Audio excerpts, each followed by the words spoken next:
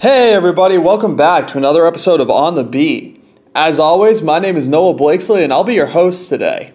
So, in case you guys didn't know, this is actually the second episode in a short series that we are doing on criminology and the reasons why we believe people have committed crimes throughout history.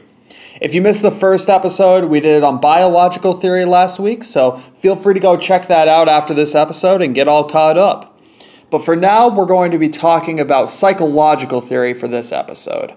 So, what is psychological theory?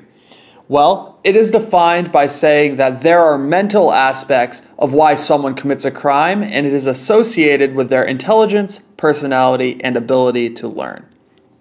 Now, when we look throughout history, there are really three individuals that have made psychological theory what it is today. So the first individual we're going to be looking at is a man by the name of Alexandre Lacassagne, and he was a French physician and criminologist that lived from 1843 to 1924.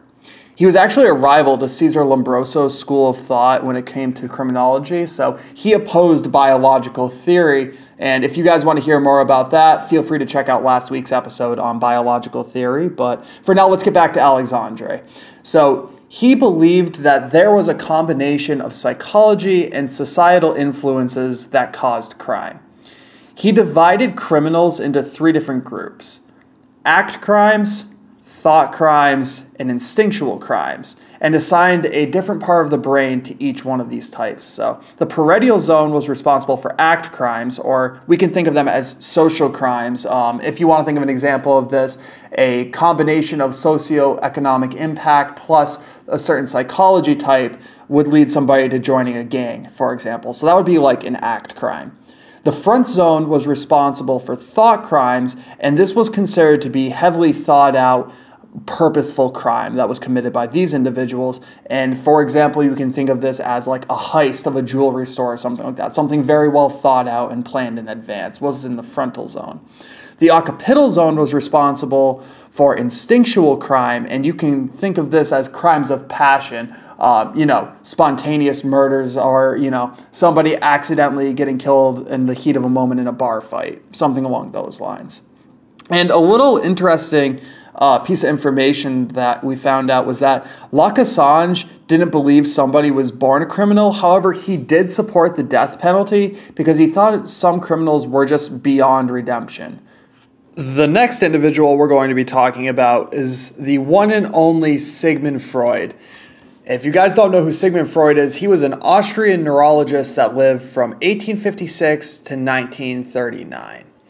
He was the founder of psychoanalysis, which is a method for treating psychopathology through a conversation between patient and practitioner.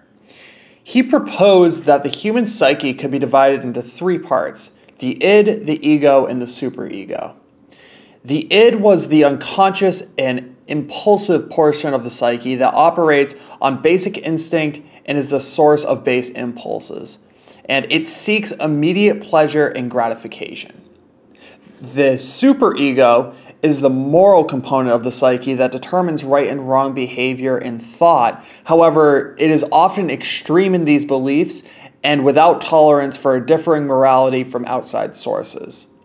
The ego attempts to exact a balance between the id and the superego and is usually reflected in an individual's actions. So to break this down, the id and the superego are consistently fighting with each other, and the ego is the balance that holds them in check with each other. Now, Sigmund Freud believed that criminal actions occur when the id is left unchecked by the ego, which would cause somebody to act on impulse alone.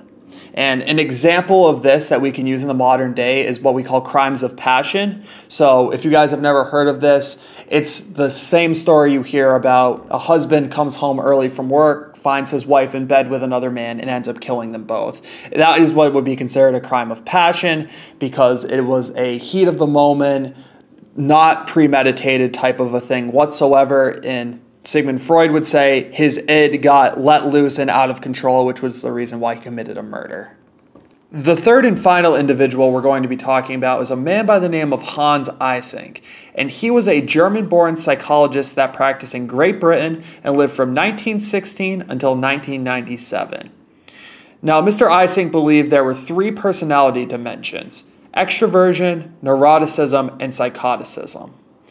Originally, he only said that there was extroversion and neuroticism, but later in life, him and his wife came up with psychoticism as well to add to those dimensions. Now, extroversion he defined as the gratification that is gained from sources outside oneself, and people with high levels of extroversion tend to enjoy human interactions a lot, while people with low levels of extroversion, otherwise known as introversion, do not particularly care about human interactions. Now, this problem arises when people with high levels of extroversion are not getting the amount of attention that they are requiring, so they begin to lash out in negative type ways in order to get that attention that they're craving, such as criminal behavior.